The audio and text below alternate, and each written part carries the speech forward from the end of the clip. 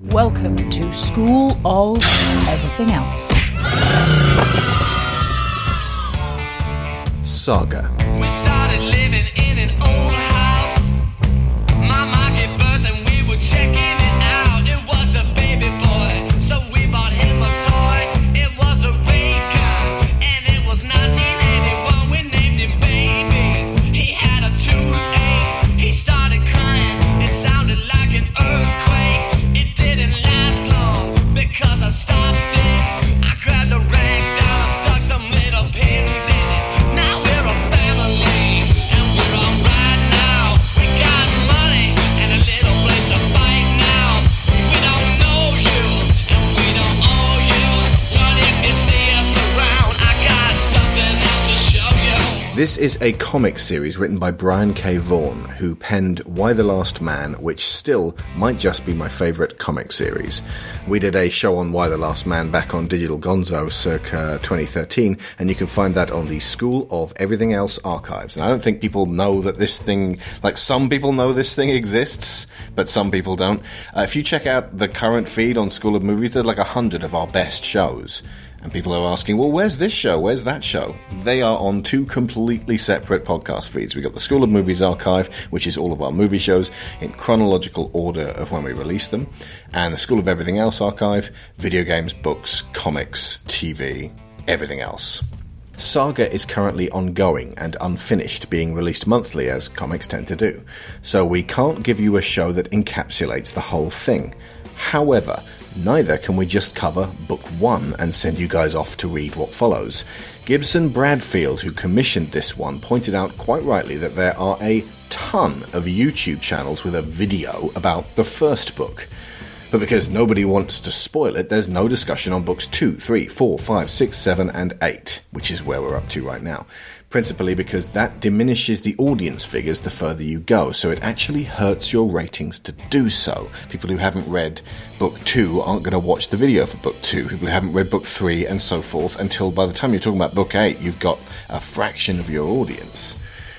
But we like being the only people to talk passionately about something obscure or unloved, like Flight of Dragons, or Hancock, or Robin Hood, Prince of Thieves, or We're Back, a Dinosaur Story, or The Thief and the Cobbler, or even Swiss Army Man.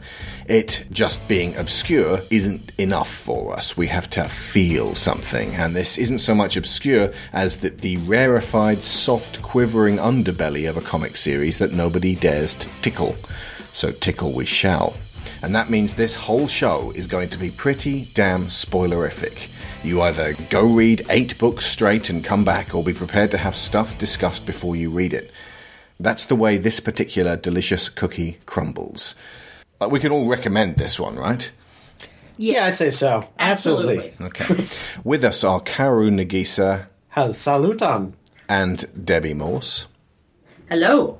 Of Sequentially Yours. One thing you could do, folks, is just listen to us for a bit. We'll try and stay on book 1 to begin with as we establish who these guys are, and then I'll start talking about, like, from now on, book 1, like, post 1 spoilers. But we're going to be spoiling book 1, so if you haven't read it at all, maybe go read book 1 and come back. Or one thing I did suggest was wait until there's a Comixology sale, buy book 1, read it really quickly, and then buy all the rest of them, because that way you get them all in one go. And then go read all of them, and once those are all done, come back and listen to our show on it. Again, it's a little dicey, and I think this is going to be a low listener show. However, I also think that there are going to be a bunch of listeners who are like, well, I have never heard of this. Tell me about it. And just will, be fine hearing about it. In all seriousness, I actually don't think it's going to necessarily spoil it, like, in a way that you're like, I wish I hadn't known this. Right, okay. What I will say is... It might, in fact, make it better. The kind of discussion that we are likely to end up having in the time that we have available to us is likely to be more conceptual than anything else. Yeah. We probably won't be dissecting the plot in detail. Not the specific individual movements. Yeah, it'll be more kind of character arc based. The only thing themes that might really spoil it, and for some people this will be an issue, and for others it might not, is character death. Yeah, there are quite a few character deaths, and we will be talking. Here's the other thing: we aren't going to say, and such and such a character, and we're not going to talk about what happens to them. This time we actually have to. Because that immediately gives it away. Yeah, well, that, but also, like, we're not going to say whether they live or die. Like, no one's talking about whether they live or die. We have to be the only ones who do. Exactly. We've got to be the pioneers on this one. May they rest in peace. Yes. So, I mean, feasibly, we could come back and do another show that concludes Saga. I mean, they could do 2 more books, they could do 8 more books, they could do 18 more books. They could just keep going. They could be cancelled. We don't know. But we're still waiting to come back and do seasons 4, 5, and 6 of Community. So, and I've been wanting to go back and do the Green Lantern animated series and make that spoilerific. We spent all that time talking about the comics and the stupid movie, and we should have been talking about... we're not going to spoil it because we want you to go and watch it. But nobody did. Well, nobody ever came back and said, you know what, that was one of the best animated shows I've ever seen. What an arc. So I wish we'd just talked about it then when we could, when we had everyone available, when we just watched it. Yeah. And I'm going to be peppering the show with an eclectic soundtrack that I would fill the movies with to establish an oddball tone whilst delivering a thematic resonance, Wes Anderson style, were I in charge of it. This next one is Tasmin Archer with Sleeping Satellite from 1992. Did we fly to the moon too soon?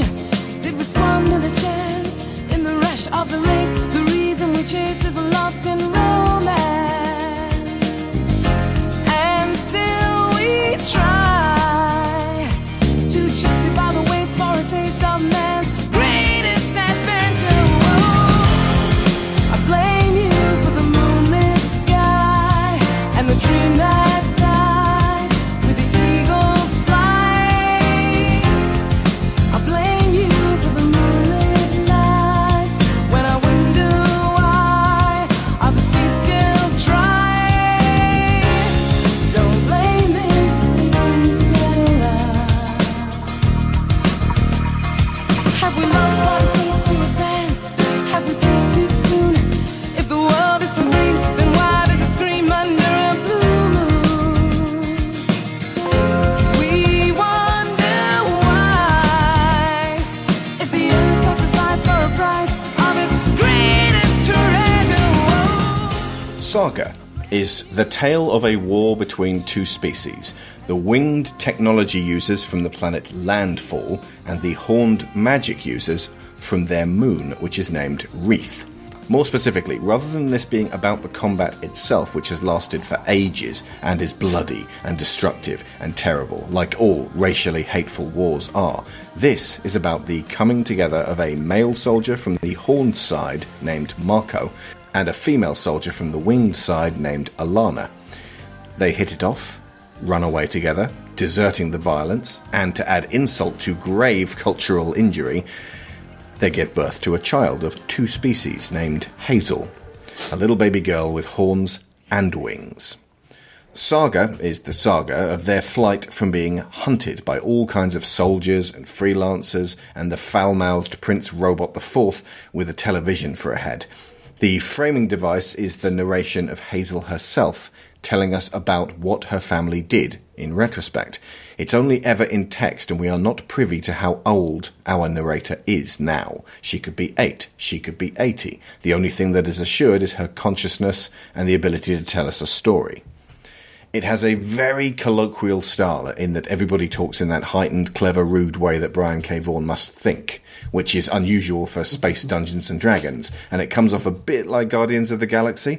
However, it's also extremely graphic in its violence and sexual content, with genitals of many species flapping about in various states of arousal, with literal blue language spattered all over the place, and sudden, shocking death and injury just a page turn away, making it more like a Game of Thrones with less of a sadistic streak. And it's a Game of Thrones that often feels like they're writing off-book, like there's no grand plan, and they will just keep running and going and growing older as they gain new allies and bid tearful farewells to old ones. Friends and family are buried, or worse, left behind in the wake of desperate escape, as the cold fury and indignation over Hazel's very existence chases and chases them across the stars from planet to planet.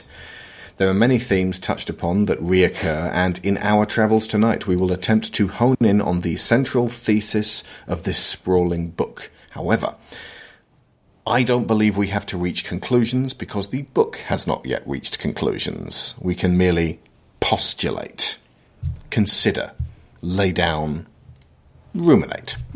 Okay. So, let's start with a character study of Marco and Alana, and if these guys were tedious and off-putting, this whole book wouldn't work. So let's just explore amongst ourselves what really works about Marco and Alana. Maybe a little of some of their peccadillos, but why they work as heroes and function as the story's main characters. I would just say very quickly that most importantly, they're not shiny and perfect and heroic, because if they were, that would be equally off-putting. Yeah. They are flawed. They make some stupid decisions from time to time, and they make some very heroic decisions from time to time. And I think that's what keeps... Sometimes that's the same decision. Yes, absolutely. And I think that's what keeps them compulsive in terms of you want to know what's going to happen to them next. I absolutely agree. The book was a lot funnier than I expected. It had me laughing. I get probably... What would you say, 4 or 5 laughs out of each issue almost? At least, yeah, big ones. And at the same time, you get probably at least one gut punch, if not every episode, almost every episode. Or every book, excuse me. Yeah.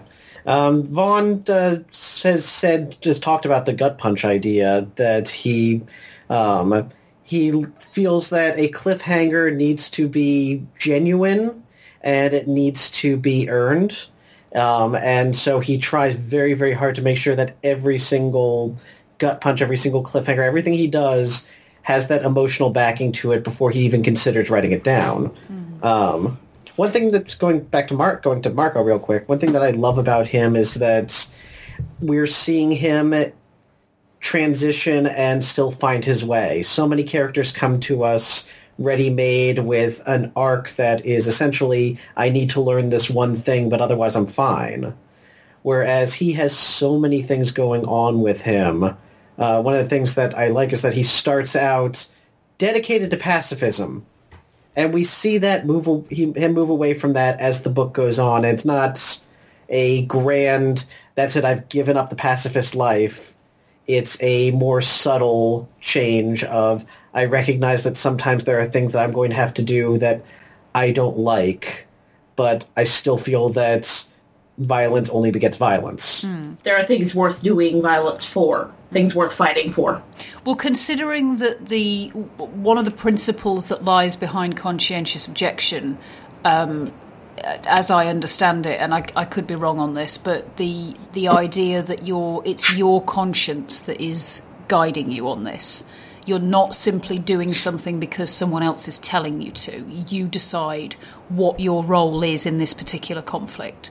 And that is very strong in Marco's character.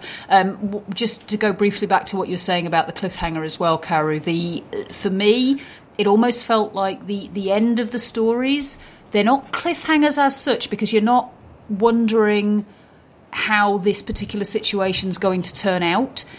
You get the ending, and it is often tragic.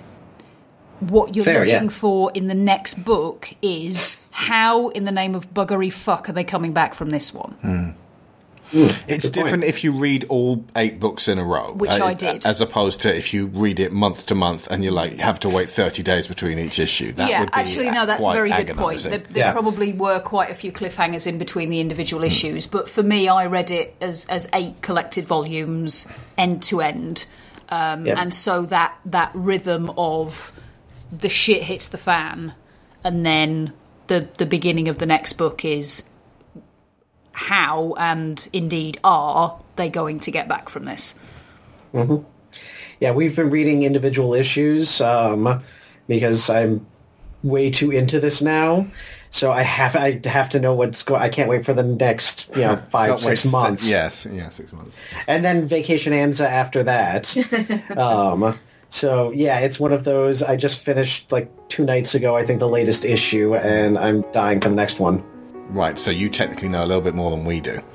Just a touch. It's a first issue of an arc. So Tears on the sleeve of a man. Don't wanna be a boy today. I heard the eternal footman bought himself a bike to race. And Greggy writes letters and burns his CDs. They say you were something in those formative years. Well, hold on to nothing as fast as you can. Well, still pretty good, yeah.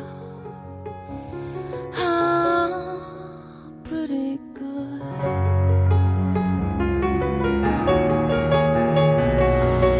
In regard to Marco and Alana, actually, and how their character arcs intersect and develop, one thing that occurred to me is that they mirror their planets. Marco his arc is to do with himself, his internal monologue, if you like, his decisions about the things he does. And that kind of reflects this role of Wreath as this little moon that has a traditional way of doing things and operates on magic more than anything else. And Alana's arc is less to do with herself and more to do with her interactions with everyone else. And that does reflect Landfall's role as this massive planet that is technologically advanced and incredibly arrogant in terms of how they feel they have the right to tell people what to do, and seeing the way they act around each other and how they orbit around each other is this constant reminder of where they come from and what they reflect. And I really liked that. I thought that was a really interesting way of expanding on the characters of two individuals and letting them demonstrate the character of these entire races. Yeah, in a way showing how they can, on a wider scale, find peace amongst themselves and end this centuries-long war. Yeah. There's a bit where Heist, the novelist they meet along the way, says that the opposite of war is not peace. Anyone want to tell me what the opposite of war is? Sex. Yes. And it relates... he's talking to Prince Robot at the time, and Prince Robot thinks back to... is it when he was delirious and imagining his entire platoon engaged in an orgy? Yes, just after he got shot, and that was it. Was it just before or after the medic got there? I'm not sure whether it was. It was just before, because the medic is it a giant mouse? Yeah, like fixes him up, and then the horns gas them with a magic gas, and the poor mouse explodes. But you do actually get to see in the comic a little flash of what Prince Robot's thinking of. And this is jumping ahead, but in terms of the thesis on war in the book itself, it feels like a ending is somehow convincing. And it sounds absurd, but I wonder if there'll be something along these lines. An ending is to convince both sides to fuck each other's brains out rather than killing each other. Maybe in a smaller, localized situation, but the whole, what Hazel represents is the let's just drop our guns and fuck and put aside our differences and just embrace the things that we have in common. And it's crass and crude to equate just a straightforward lust-filled orgy with the beautiful union that results in childbirth. And more specifically, it's an NC-17 version of What If Everybody Loved Each Other. But the book is also crass. Yeah. So it's not above the book, or it's not beneath the book, to actually make that the ending. Like they release a fuck bomb or something. This is obviously just off the top of my head. But when this finally does end, folks, if I'm wrong about this, then okay. that it was just a stupid idea. But it feels like it can't simply be that, you know, Hazel survives and the war ends. There has to be something pronounced that gets the wings and the horns to stop fighting in a way that you would remember, that's different from all the other stories.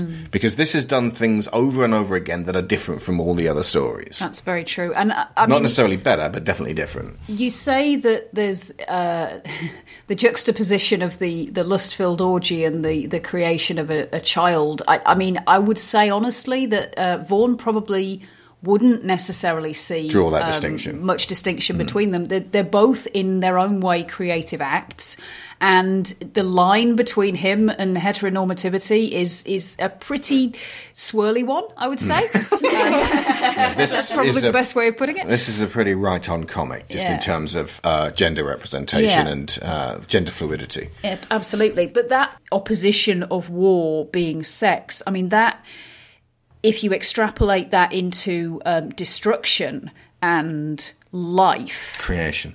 as, you know, sex being a manifestation of that life force, that's Freudian. That was one of Freud's fundamental things, that we are all driven by a life force and a death force. And the life force in most adults expresses itself sexually. And Freud had ideas about how young you had to be before it started expressing itself sexually that people later on kind of disagreed with, but that's kind of beside the point. That there are, in unhealthy people, those things sometimes get twisted up. And that happens frequently in this, where you have characters who are desperately trying to express their desire for life, and they do so by killing people because they don't know any other way of doing it, or what it is that they're trying to express has become twisted or corrupted by something, and it's coming out of them in the wrong way, or they are being manipulated or controlled by someone else, either in the old-fashioned kind of brain puppeteering kind of way, or in the we have a hold over you of some kind, whether that be emotional or literal. And that, I thought, was one of the things that really engaged me, was just seeing where all these threads plait into each other, where people's fundamental core was coming out clean or coming out messed up. And you can see the degree of that in various different characters, and sometimes the ones that you decide fairly early on are really messed up and are never going to be able to get those motivations clean. They do, and it's a real surprise when they do.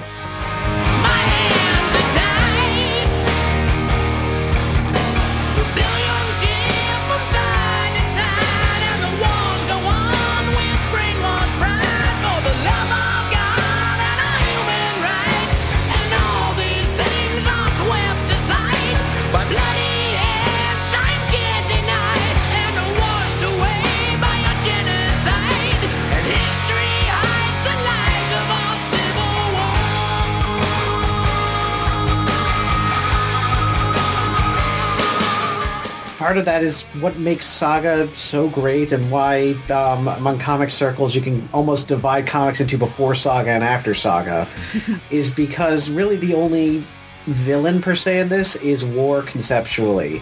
Every other person is fully fleshed out to the point that they can make those transitions. Four has become one of my favorite characters. Yeah. He really has. I absolutely adore him despite his flaws, because of the changes that I've seen throughout the series. Yeah, and the realizations that he has as well, that are they are as often spontaneous as they are the result of somebody beating them into him. Yeah. Yeah. The way that the whole series approaches sex as well, I think, is interesting, in the sense that the pleasure planet Sextillion is usually presented negatively. It's a place where you go to escape reality and to kind of fall apart. But also it is characterized by its anonymity. You go that it's, you know, everybody there is very much into, we protect our people's privacy, etc., etc., etc. We know you only by your credit card. Exactly, yeah. But you can't make the connection that Heist is talking about when he talks about sex being the opposite of war. he's talking about that connection that you make with people, even when, and again, Vaughan and Staples present sex, almost all sex, as somewhat realistic in the sense that it's kind of messy and doesn't really have that movie quality that so many people associate with sex, particularly young people. And weird things pop into your head at inopportune moments. Yeah. And then you spend 10 minutes going, where the fuck did that come from? Yeah, exactly. It's very frank and honest. Alana is maybe the most attractive character to me in comics. She's presented as a woman, warts and all, and like the first line out of her mouth is, "Am I shitting? I think I'm shitting," and it's when she's giving birth, and that is laying it down at the beginning. Right? Okay, so like she's giving birth. We are not going to romanticize this whatsoever. Sometimes this happens. This is the stuff we left out of the Raising a Geek Child, but With good reason. yeah. But Alana, throughout the story, goes through some serious art. She has dips. She makes really destructive oversights, and they're all human and understandable. Like, she's developed to the point where you can understand what she spins upon, what will immediately arouse her interest, what will crush her downwards, and one of the reasons she's so attractive is because she feels like a real person and extremely vibrant. I felt similarly about Tulip O'Hare when I read Preacher the first time, but going back, there are some serious crazy holes in there, and the way Tulip is portrayed on the TV series of Preacher is almost repellent to me. It's certainly very, very different from the way she is in the books. Yeah. But I still really like Tulip, but there are problems there which I don't have with Alana. And everything that Alana does seems consistent, even and especially her mistakes. Well, she's and bad choices. One of the things that I think characterises Alana the most is her impulsivity. She does, again, we talked about this whole stupid decisions and heroic decisions, and sometimes they're the same decisions, and Alana often seems to make choices on a whim.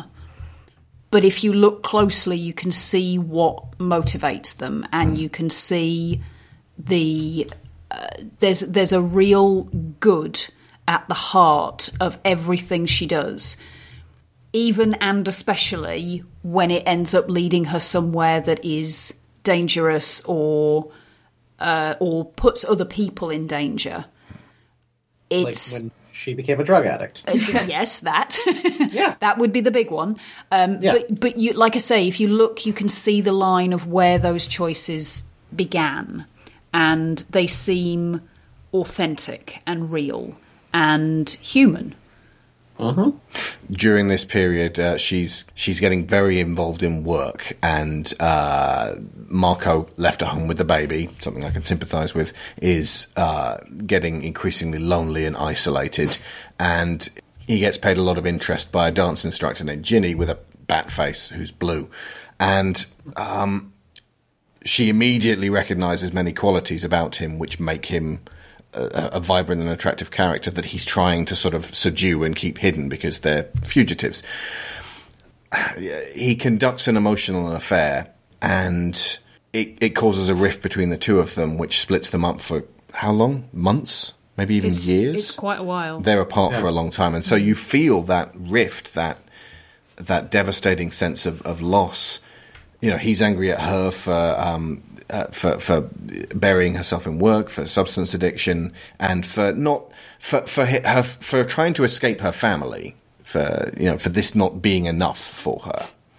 And she's angry at him for not just being there and solid and dependable, and like that one time.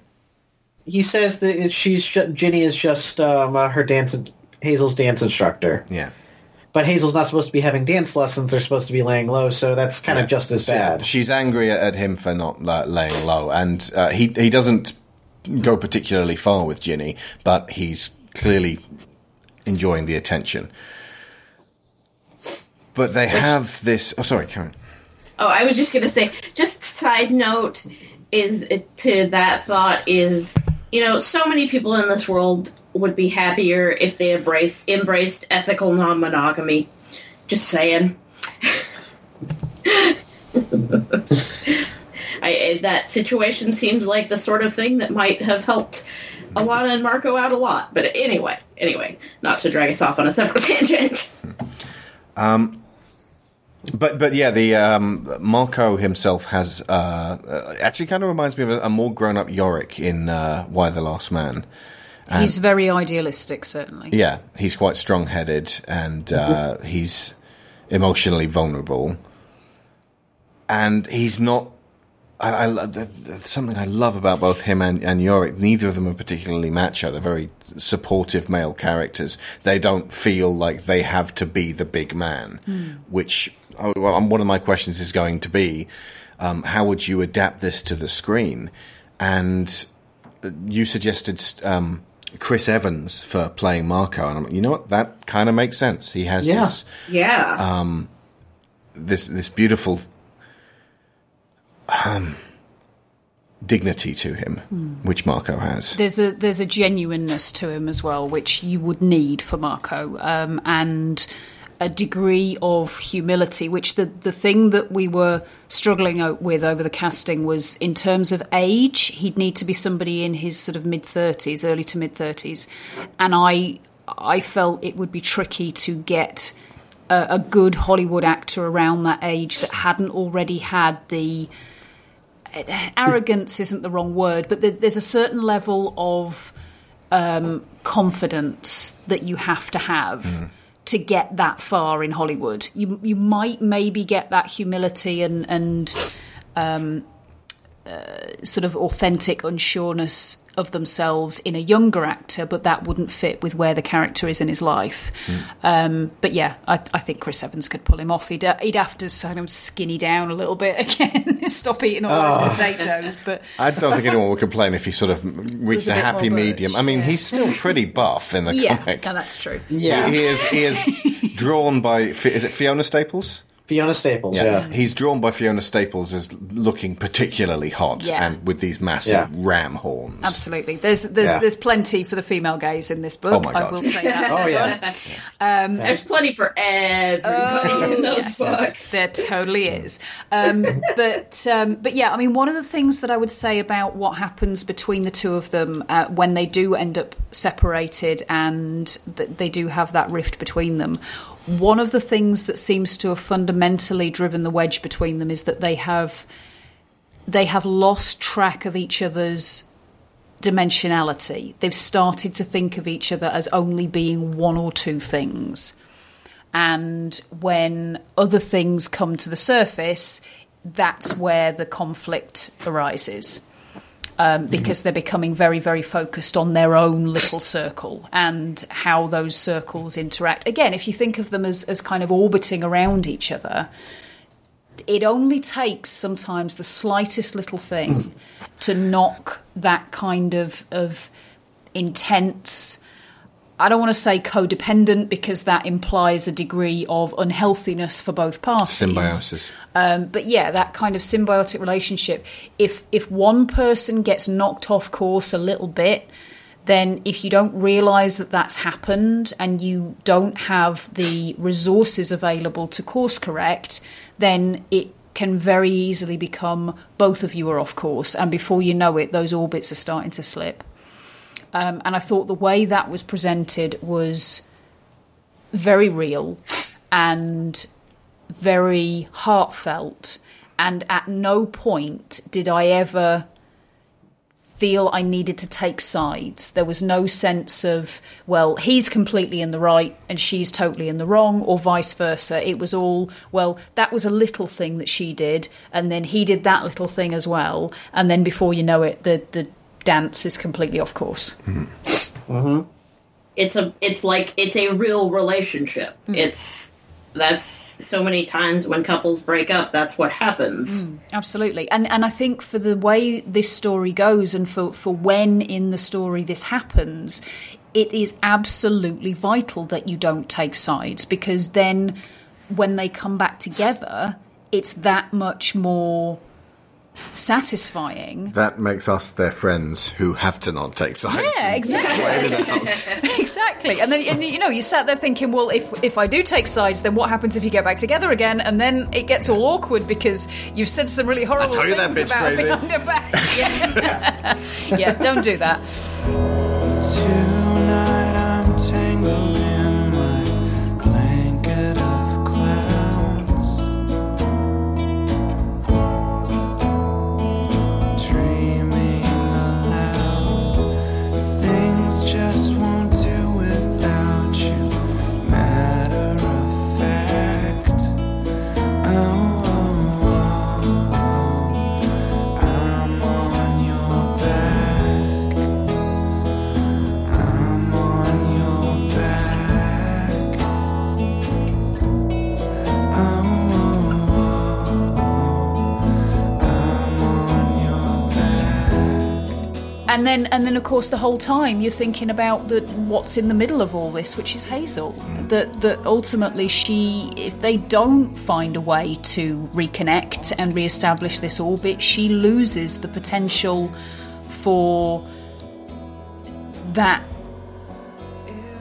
focus and caring from both her parents at the same time, which is something that's obviously incredibly important to her even at that young age. Yeah. Plus, metaphorically, she loses part of that balance that makes her so special and unique. It's not just that she is the child of a Rether and a Lanfalian. It's that she is being raised by them and getting these different perspectives and these different cultures that shape her individually. For example, when Marco was talking to Alana and saying, of course I'm going to teach her how to spell. Why wouldn't I? It's part of her heritage. That's to make spells, folks, not just to spell. Yeah, but it's one thing I love about that is that it's a pun because it's also it's about speaking in a language. Their magic is based on linguistic things, and one thing I love about the Rether language is that it's basically poorly translated Esperanto. Oh, right. I wonder It's about Esperanto. that because Yeah. this is something that absolutely fascinated me about the language, and I used to have quite a decent linguistic ability when I was younger in terms of picking up other languages. I have lost nearly all of it now. I have a smattering of French, a few words in German, and I can pick out a few words in Spanish and Italian.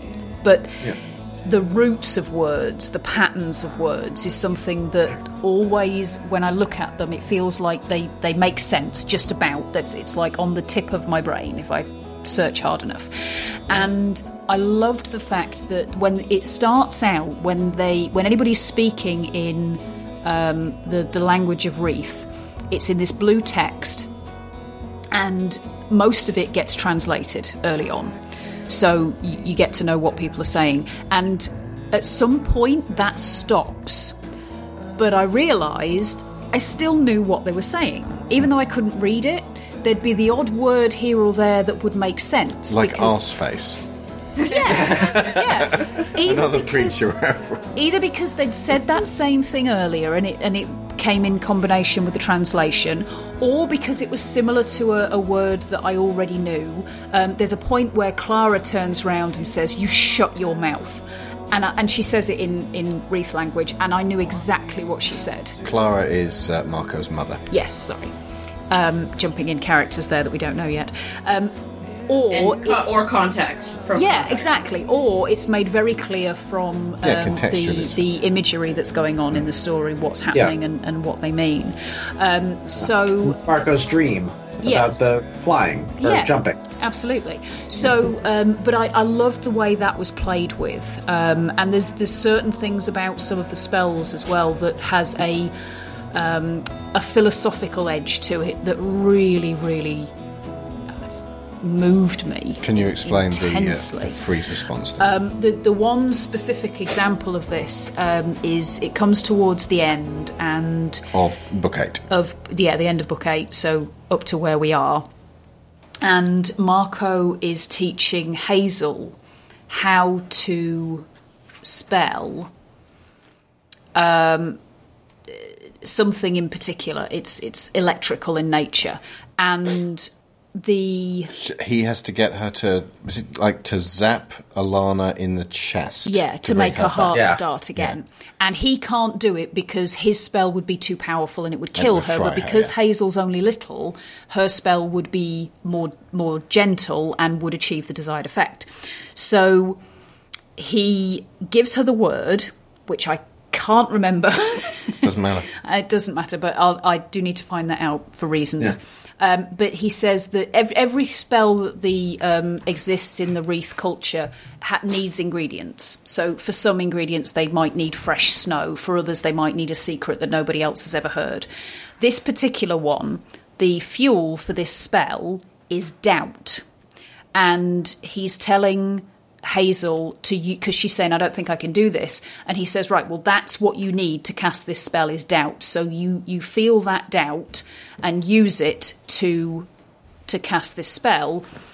And he talks about what doubt does is it paralyzes you and makes you feel like you can't move. And what you do is you gather that up and you channel it into doubting that you can't do it, doubting that something is impossible. And it hit me that that fits perfectly with the freeze response that lies between fight and flight. That what that freeze response is, and in some animals it serves a purpose in and of itself because it enables you to hide under a bush and play dead in the hope that you will either be not found, or if you are found, that your predator will think you're already dead and therefore not worth their time and go away, and it buys you that time to save yourself where the other two responses might not help. However, I have a lot of difficulty with the freeze response because where it lies for me is in my body being literally unable to choose between fight or flight, desperately wanting to do both, not sure which is the better option. And again, in small doses, it buys you time to get more information and to make a decision. But you're then out of that immediate emotional adrenaline response. You're making a conscious decision based on information. So what actually ends up happening when I get caught in that moment is I can't move. I can't move, I can't think, I can't speak, I can't respond in any way. All I can do is sit there and wait for it to pass. And in the way he describes this spell, it occurred to me that doubt is the very fuel to get me out of that. Because in that moment where I can't make a decision whether to run or fight, I could do anything. Absolutely anything. Everything is possible in that moment. And that might just be enough to kick me out of that, sitting there going, I can't do anything, I can't move. So I'm going to use that. So there you go. Brian K. Vaughan, if nothing else, thank you for that. Fulmo. Fulmo, that's the one. That's it. Fulmo. Are you still mad I kicked you out of bed? Are you still mad I gave you ultimatums? Are you still mad I compared you to all my 40-year-old male friends? Are you still mad I shared our problems with everybody?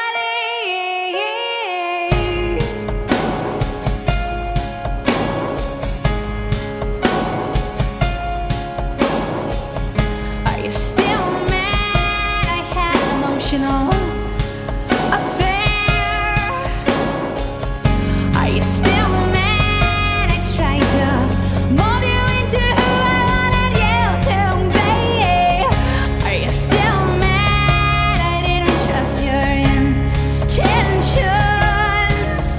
Of course you are. Of course you are. Of course you are. Of course you are. The introduction of Marco's parents, is it in the first book? It's either the first or the second. It's very early on. It's very early on. I think it's actually the tail end of the first book. Clara... Whichever book it is, it's the very end. Yeah. Clara, his mother, and Bar, his father, they're both magic users. They sold their house to get the armor to come and find him. And immediately they pair off. So Marco goes with his mother, and Bar ends up first shocking and then looking after Alana. And he reveals to her that he hasn't told anybody else, but he has only a short while to live.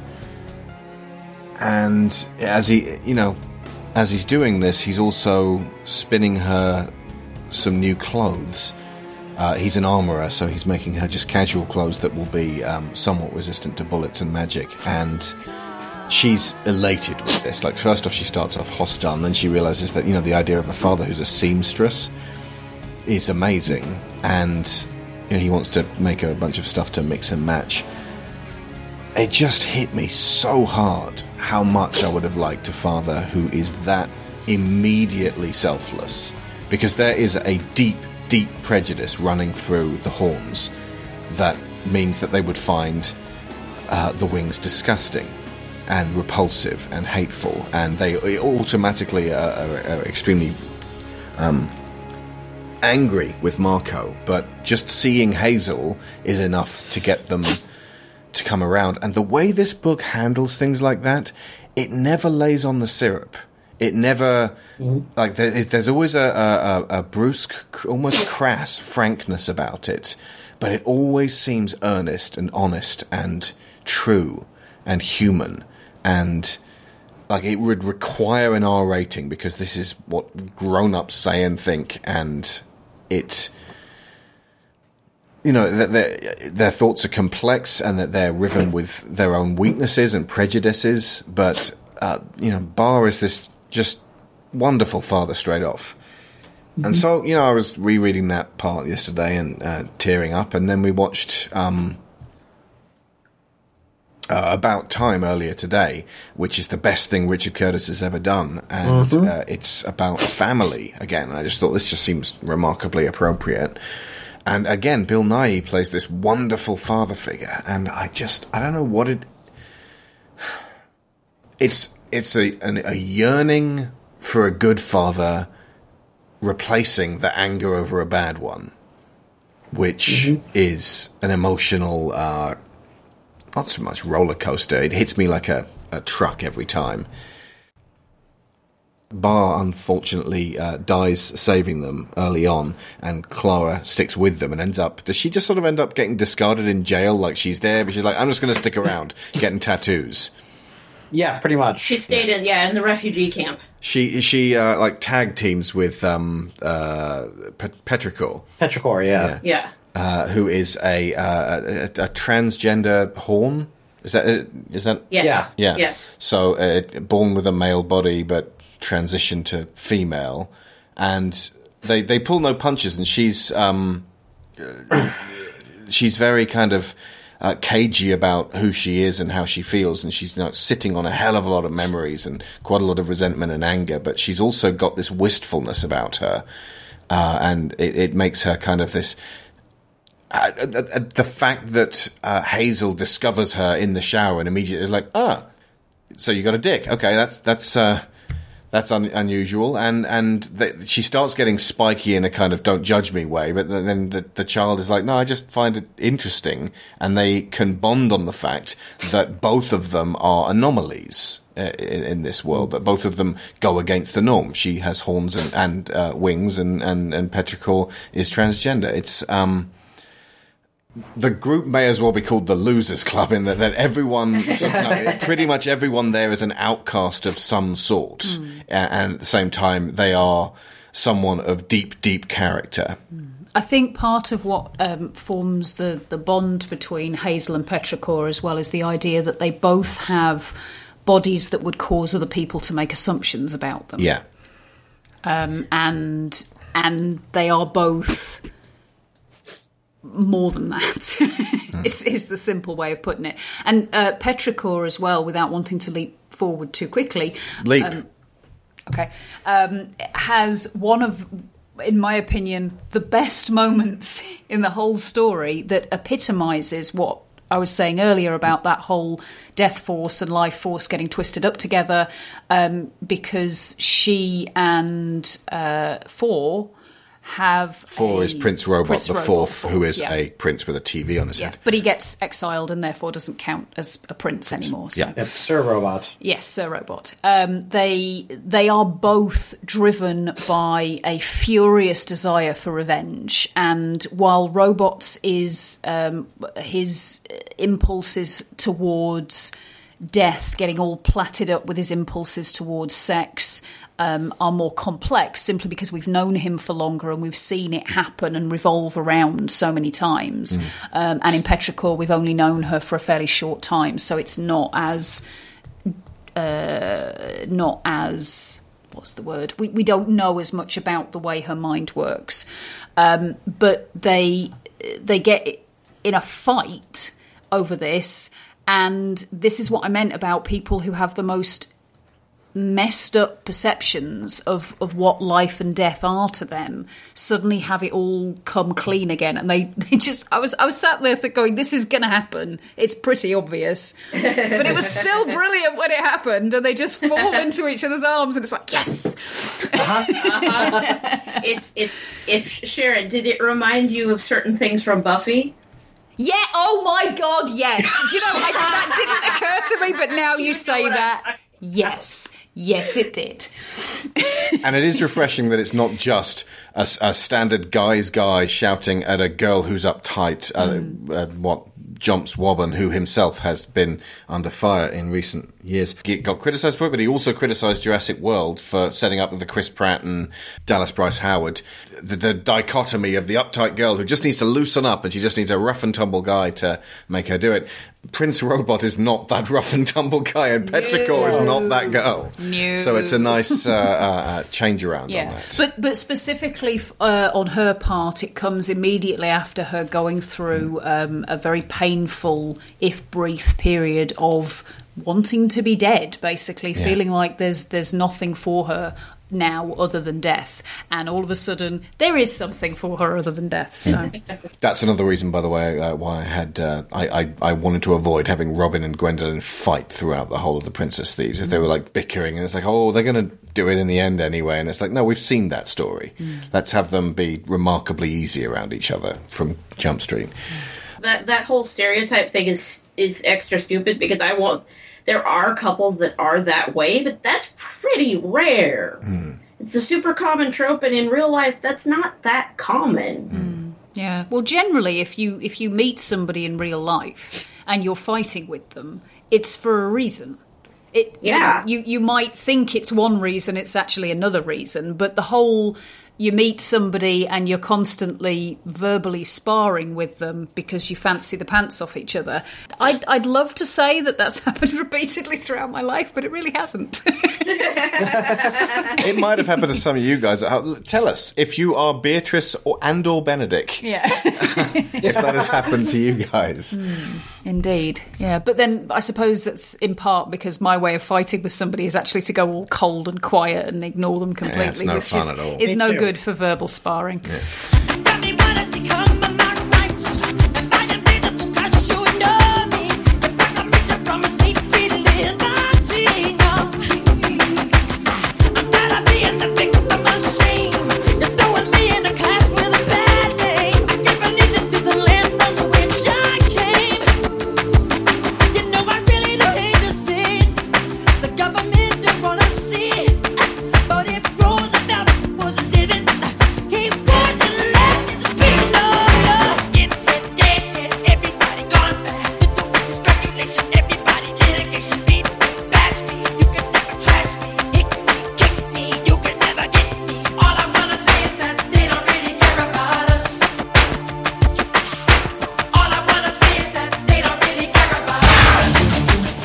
go back to Clara a little. One of the things that kind of defined Clara, when they stay at D. Oswald Heist, who's the writer of a pulpy novel that Alana fell deeply in love with immediately because it said so much about the world that she was thinking, which is that beneath the subtext of this trashy novel about a girl who meets a monster and they fall in love and they just kind of hang out and watch movies all the time and eat pizza, it's The Shape of Water. It's the make love not war side of things, and it's a political text disguised as Barbara Cartland trash. Heist is the one who comes up with the opposite of war is not peace. Peace is just the waiting for war to happen. But Clara and he spar on Clara, who's now lost her husband and is grieving. Heist says that fictional violence, great, super entertaining, love it. Real life violence, terrible, hate it. And Clara counters that with, that's the kind of words that come from a pacifist who's never had to defend soil that thousands of generations before him have tilled the land on. And she described it as a grace in fighting, which is...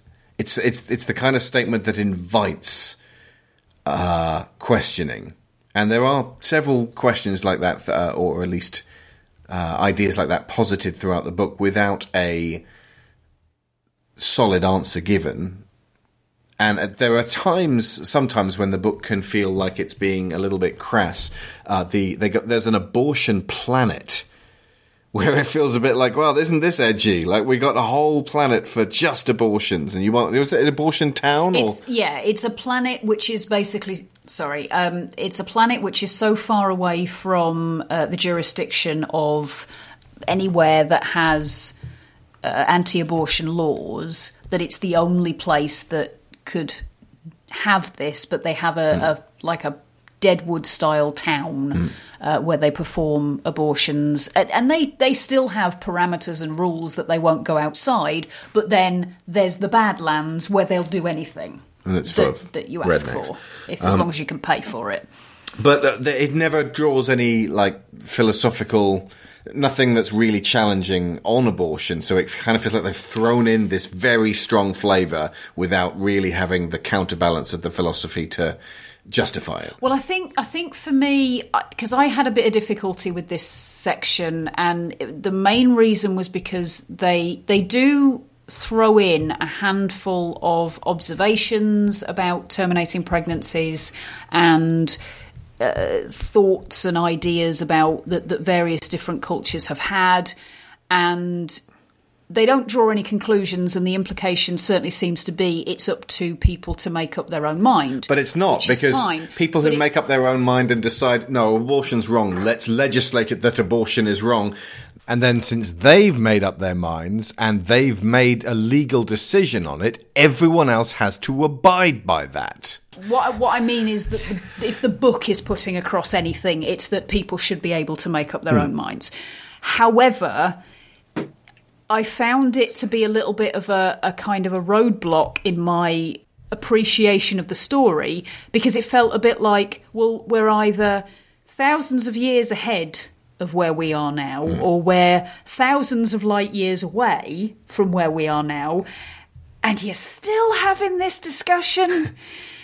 It's depressing, because it's like, wow, maybe 1,000 years from now, if we're still alive, we'll still be debating it.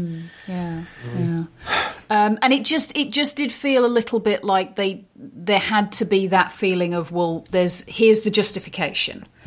It's not something that I particularly want to get into on the podcast, but it almost felt like it was a point that Vaughan wanted to make. And it wasn't... strong enough a point to make. Yeah. Especially given that the context... The part of that puzzled me a bit was the fact of... The context of it is the fact that this is a pregnancy. The baby was no longer alive. And so, yes, technically it's an abortion, but it would be... If she gave birth to this baby, the baby would be stillborn. There's not, there's no whatever, again, not going into politics, but whatever the belief about about there's no life there. There's no debate to be had. Yeah, absolutely. Yeah. It's you're talking at this stage about a medical procedure to finish something that's already happened. It's a question as to whether assisted suicide is okay on somebody who's going to be dead in 8 hours in agonising pain. It's like, what real debate should we have here while this person's screaming? Yeah. Should we just get this shit done and then debate it later? Indeed.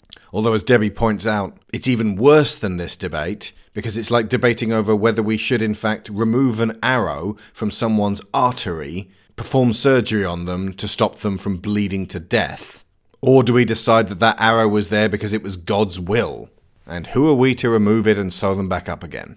The other one that kind of stuck out for me was Curtie's super religious family. Curtie is a little weasel creature, meerkat creature from a planet of meerkats, and his grandmother is very religious, and it turns out by the end of the book that their planet is about to be destroyed. They live on a comet, and it's about to crash into something that will destroy them. And she believes that that this is intended, and that either God will give them salvation or He will destroy them. But she doesn't want to get on a spaceship and change her stars. Is that right? They've come across these bodies before, and the comet has missed them by a very narrow margin, and so they believe that God saved them, and that all they have to do is have faith and God will save them again. And the Team Saga are like, now you really do need to come with us, Meerkat family. Please don't, doom your grandchild to this because of your beliefs. And Grandma's like, I choose to believe what I was programmed to believe. And they have to leave tearfully, and then these meerkats all die. The end. And it's like, see, well, you kind of got to leave stupid religious people to their stupid religious beliefs, even if it kills them. 1 second, guys. The problem is not that their stupid religious beliefs might kill them. It's that beliefs are now so dumb and dangerous that, say, I don't know, anti-vaxxers with their stupid beliefs will kill everyone with smallpox. Yeah. It's not about just, get up and leave them. It's about if you stand there going, well, they're entitled to their beliefs. I guess you just gotta let them get on with it. They're plague rats.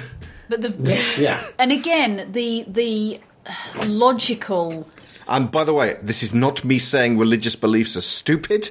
This is me saying that was their argument. Well, because they don't have there is no purity to what they are presenting. They're not saying, well, on some level, what they believe is actually spiritually right. It's like, no, they're dead. They were wrong. There is no debate there to be had either. Well, again, like the whole abortion thing, it almost seems like there's a very logical conclusion to this particular example, because they know that the comet is going to crash. They know everybody's going to die. The point... Can your science explain why it rains? Yes! Yes it can!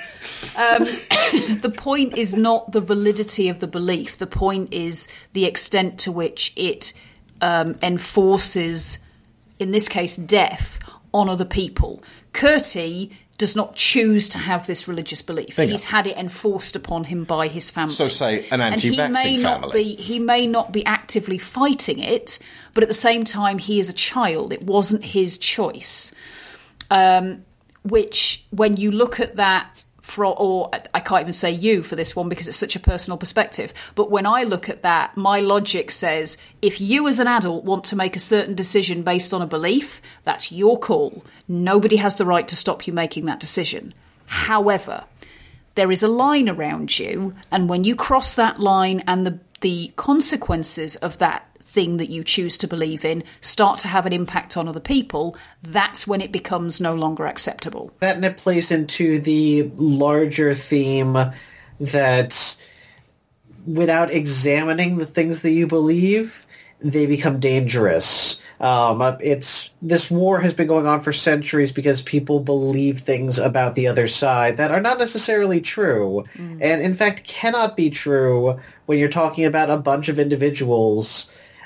Billions and billions of people cannot possibly be true, but they hold on to it, and it leads to nothing but pain and destruction. And those people may be good people in their own way, but they have a bad idea that has caused them to destroy the lives of themselves and others. Absolutely. And yeah, I think that's what's going on here and there's no way at this point that entire family, they had two choices. They could, force them on the ship and save their lives or let them be.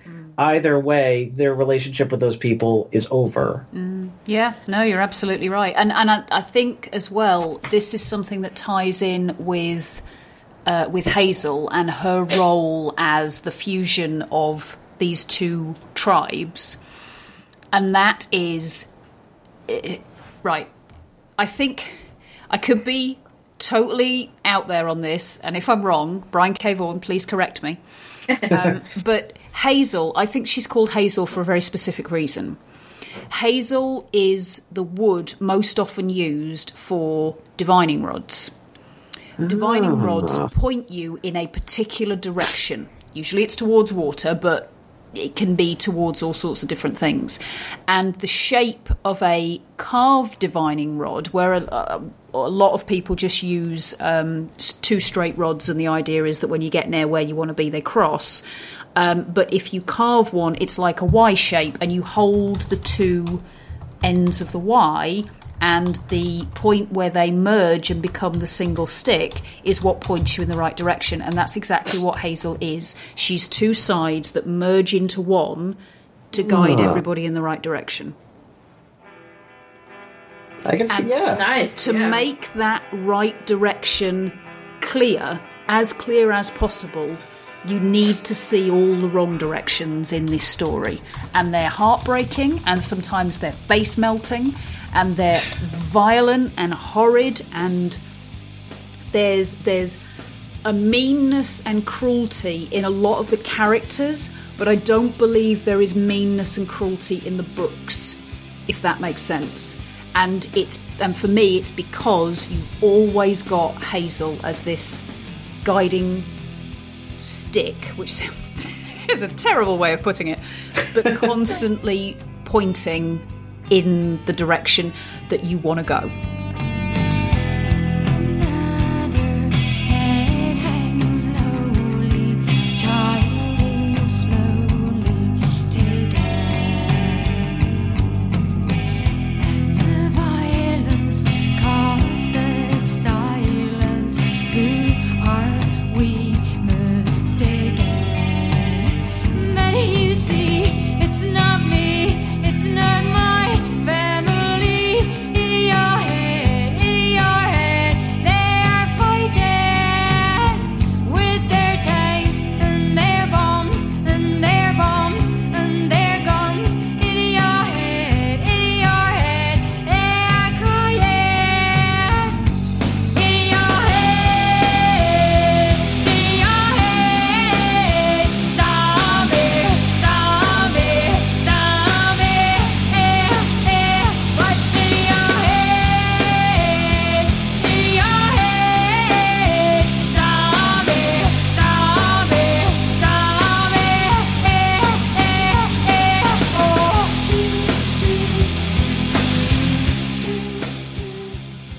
I do want to tag on to what you were saying, Sharon. It's been a personal struggle of my own, given that I grew up in a very, very religious family, and it's something. I'm not personally religious anymore, but it's it's how do you maintain a relationship with those people in the face of that? And sometimes you can't. Thankfully, I have been able to with my parents, but yeah, again, in that it's, if they maintain that relationship, everybody does. So it's sometimes you have to leave. Sorry, not trying to bring everything down, but... Oh, God, no. Thank you very much for sharing that, Debbie. Thank you. There, just while we're finding the couple of problems I had with the book, I don't know whether you guys did as well. There was one pop culture reference, because Why the Last Man is full of pop culture references, because Brian has a whole history of the world up to around about 2000 to go by. But here we're in outer space, and we don't even have a Peter Quill character to make references there. Like We someone don't from even know Earth. where Earth is in Yeah. context of all of this. It may as well Or if not there isn't exist. Earth. Yeah. May as well not exist. But there's one point where someone says, "Do you know what a fidget spinner is?" And I thought, that's going to date like fuck. In fact, it already dated yeah. before I got to the end of my sentence. Oh yeah, I picked on that. I picked up on that one too. I'm like, do you know what a fidget spinner is? Yeah. It's a tiny little thing, but like avoid stuff like that, like the plague, if you're doing stuff that's set in other planets. But the other one is there's a few too many instances of the C word, specifically when a woman gets called this in a derogatory fashion. That is like a big red alarm bell for I'm gonna say most people. I mean, other people are like, oh, it doesn't bother me. That's fine. It's fine if it doesn't bother you. A lot of people it does. It bothers me. It bothers me that it seems like to be an Academy Award nominee, you need to call a woman a cunt at some point in this film. Yeah. Then suddenly you're in grown-up territory. There was really strong graphic language coming up, folks. There was one point where that mole woman who's got the will tied up says she had a mole boyfriend. The will killed him because he was bodyguarding for a child sex ring. No one could make the will feel like this mole man made her feel. However, if there is a woman like that, we will track her down and I will feed you her severed cunt. And I was like, right, Brian. Yeah. Steer clear of edgelord fucking territory. 'Cause Jesus fucking tap dancing Christ. The only way that you can get that into something like this and have it feel natural is for her to say, and I will feed you her severed cunt. And for the will to go, ugh. And for her to go, oh, yeah, sorry, I overshot on that one. But but the point still stands. Just something which makes it feel like she's a person and not just, oh, you didn't think I was going to go there, but I'm going to go there. Severed cunts, ladies and gentlemen. Please stop saying it. I know. I'm sorry. He fucking started it. That is an irresponsible fucking thing to say. And it's fine. He's still my favourite comic writer. I'm not holding this against him. And I'm not going to tell him how to write. But for other writers out there, if you feel the need to be edgy, especially when it comes to introducing torture into your books, maybe not doing that, maybe not talking about it or even invoking it in any fashion. Doesn't need to be done. Doesn't make your book better. Yeah. You know what's a great way to be edgy? And Vaughan did that too. Introduce an interesting trans character who we can start to like but is flawed. Yeah. And Hey, don't that's edgy. immediately that's kill not in a lot her. of comics. Yeah. Yeah. Although, actually, there's that kill your gays rule, isn't there? Which is usually turns up in TV shows where one character is a female lesbian. Thank you, Alex. Well done. Okay, so you got one character who's a lesbian, and then she finds another lesbian, and it's great, and they have a lovely relationship, and it's actually really quite gentle. And then the other girl, who's not the core character, gets killed, and it's like, now we just did it so that you would go, oh, I'm so sad. And it's like, see, you feel for lesbians too, because they're just like you and me. We know they're just like you and me. You don't have to kill her girlfriend. Instead of that, work on the character so she's not just this character's girlfriend, but is this character in her own right, which, frankly, Tara was. Now, Isabel. What's her name? The horror? They call her the type of being that she is referred to as a horror. She's a ghost. She's a ghost, basically. She's half a teenage girl, and she's got her intestines always like floating around underneath her, like Slimer with his guts hanging out. And she's a lovely character. Like from Jump Street, she's like she's a little bit sassy, but she's also got a heart. And she immediately says, look, you can get me off this planet. I will basically babysit your baby for as long as you need me to. And she helps them repeatedly. And then, like, when they, like, almost immediately they meet Yorick's, hello, Marco's parents. And then they jab her with an axe and she explodes. And it's like, oh my God, you killed Isabel. And they say, you can't kill what's already dead. And she's just been banished to another planet. And then later on, completely out of nowhere, these two characters that we aren't going to get to know Because, when Prince Robot kills D. Oswald Heist, this is a guy that we know and we care about, like, already, even if he's an antagonist. Yeah, what? It's Gwendolyn that kills D. Oswald Heist. Sorry, you're absolutely right. When Gwendolyn kills D. Oswald Heist, because, Prince Robot did give it a fucking try. He did. Yeah. We know Gwendolyn. That's been built up. It puts, like, they face off against each other. It's a horrible accident. She didn't really mean to do it, but it happens and it feels natural. When these two fucking boob nobody bounty hunters come along with their pointy axe, poke Isabel with it, and she just explodes.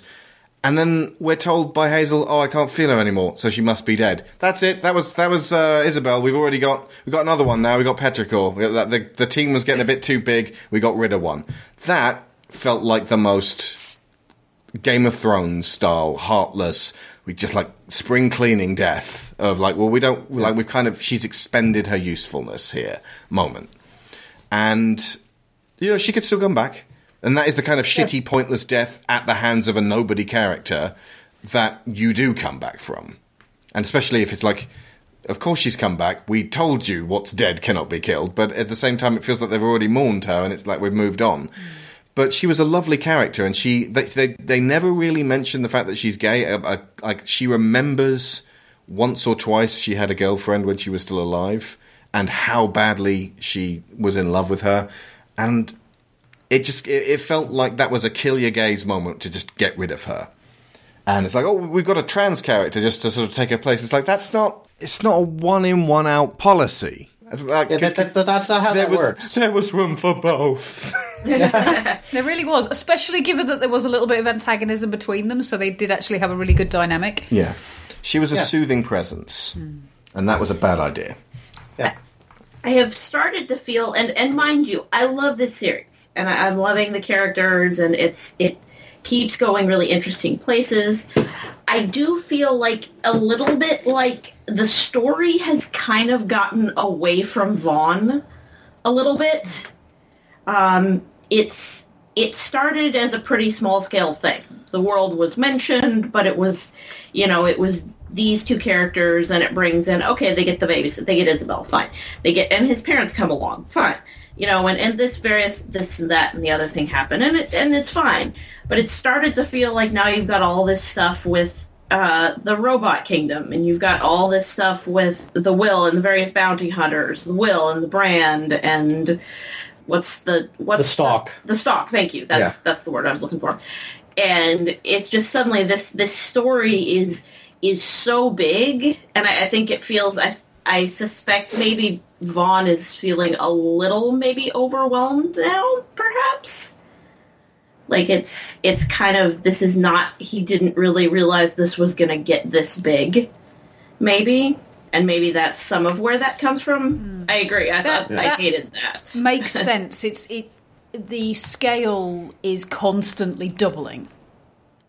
Yeah. Every time you get, you start with 2 planets, and then you have 4, and now you have 8, and now you have 16, and before you know it, they're bouncing backwards and forwards between an entire galaxy. Yeah. Yeah. I mean, they're coming up on issue 50 next month. That's a lot to throw into a comic. Yeah, so that's a lot to throw into a comic, and it's easy to get away from you. Yeah. That's what I said. They had 55 issues of Y the Last Man to put things in perspective. So, and that had a very definite end. They were had working an end towards a very specific point, which they may be with Saga, but we won't know until they're finished. Yeah. Vaughan has said that he's not sure where it's going to end at this point. Exactly. The Will is, and the whole freelancer side of this is exemplary of the we're not sure where this is going. This guy turns up. I thought Clive Owen would play him excellently. Just this kind of like he's very blunt and brusque, and almost wooden in his delivery at times. A lot of people really don't rate him as an actor. I like him. I think he's got a lot of charisma. So the Will is this sort of like prototype Han Solo bounty hunter, and with this cape and lying cat. One of my favourite Orko characters. I love Lion Cat so much. For those who haven't read it, it's just a giant, scaly turquoise cat that just, it's a Mr. Bigglesworth Egyptian hairless thing, and it just sort of scowls at you and doesn't say or do anything until you tell a lie, in which case it just goes, lying. And I thought Helen Mirren could be the voice of Lying Cat. Ooh, yes. Yes. The will is besotted with the stalk, but when you reread it, there's no real time for these two together. So Prince Robot kills the stalk, who's this extraordinary-looking Spider-Woman. Incredibly pale, 8 eyes, no arms at all, lots of legs hidden under a black dress, stripped to the waist, breasts out. Quite dismissive, very dangerous. Who has this sort of weird, alluring sexiness going on, but you never really see them together. They're chatting on the phone. She gets killed by Prince Robot, and then the will decides he's going to hunt Prince Robot down and kill him. So we've barely gotten to know the will, and the will's searching for Hazel, and now he's going to kill Prince Robot. And then he meets Gwendolyn, who's an ex-girlfriend of... Nearly called him Yorick again, Marco, and then them busting a little girl out of the sex trade in Sextillion, the sex planet. We visit a sex farm for sex hookers. Is a really great sort of moment of showing that the will has some ethical backbone there, and he just he's seen that this is going on, and now he can't sleep, and so he's becoming a character, and then. Right about the time you're like, right, so we're going to go with this. Sophie stabs him in the neck because she ate a bad plum. And, she's this lovely little girl, but like the planet that they're on has a weird hostile system that keeps people that they're on it. And then the will gets stabbed in the neck by a little girl who's subsequently traumatized. So he's dead. And then he's in a coma, comes back years later, obese. And depressed. And it's, what the fuck are you doing with this character? Very depressed. Yeah.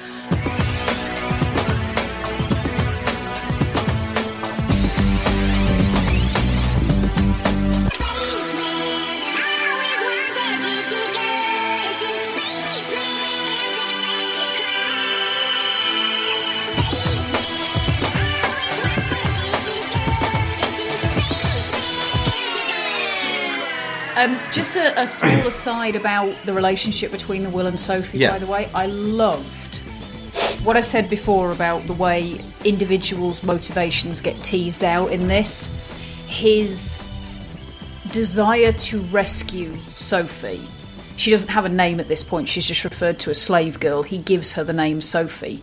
You don't find out his real kind of impetus behind this until like the very end of book 8 of it. Yeah, I think it's hinted at a little bit earlier than Explain that. what it is, because okay, we are not going to be oblique about references. Okay, fair enough. So another bounty hunter turns up later in the story called the Brand, and it turns out that she's the Will's sister. Lena Headey, by the way. Ooh. Yes. 100%, yes. And her name is Sophie. So the Will has named this girl that he rescued after his sister. Yeah.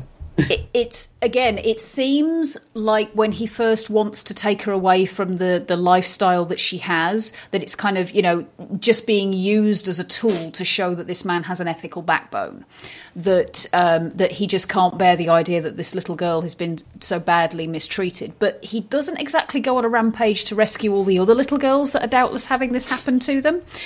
At the end of the story, when the mole woman is going back into his memory, severed so and so. Yeah, she sees the story play out where their uncle, who is a bounty hunter, comes back to their house where they live with their father to take them back to their mothers.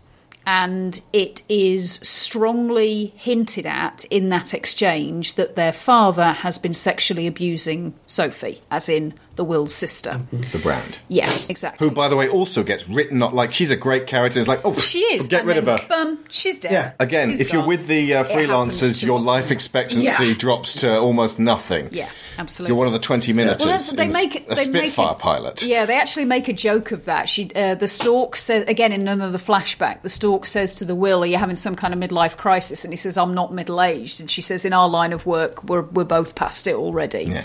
Yeah. So it continues. But yeah, so at the very end of the story, you get that his motivation behind wanting to rescue Slave Girl and naming her Sophie is that he's rescuing his sister when he never could when he was a kid.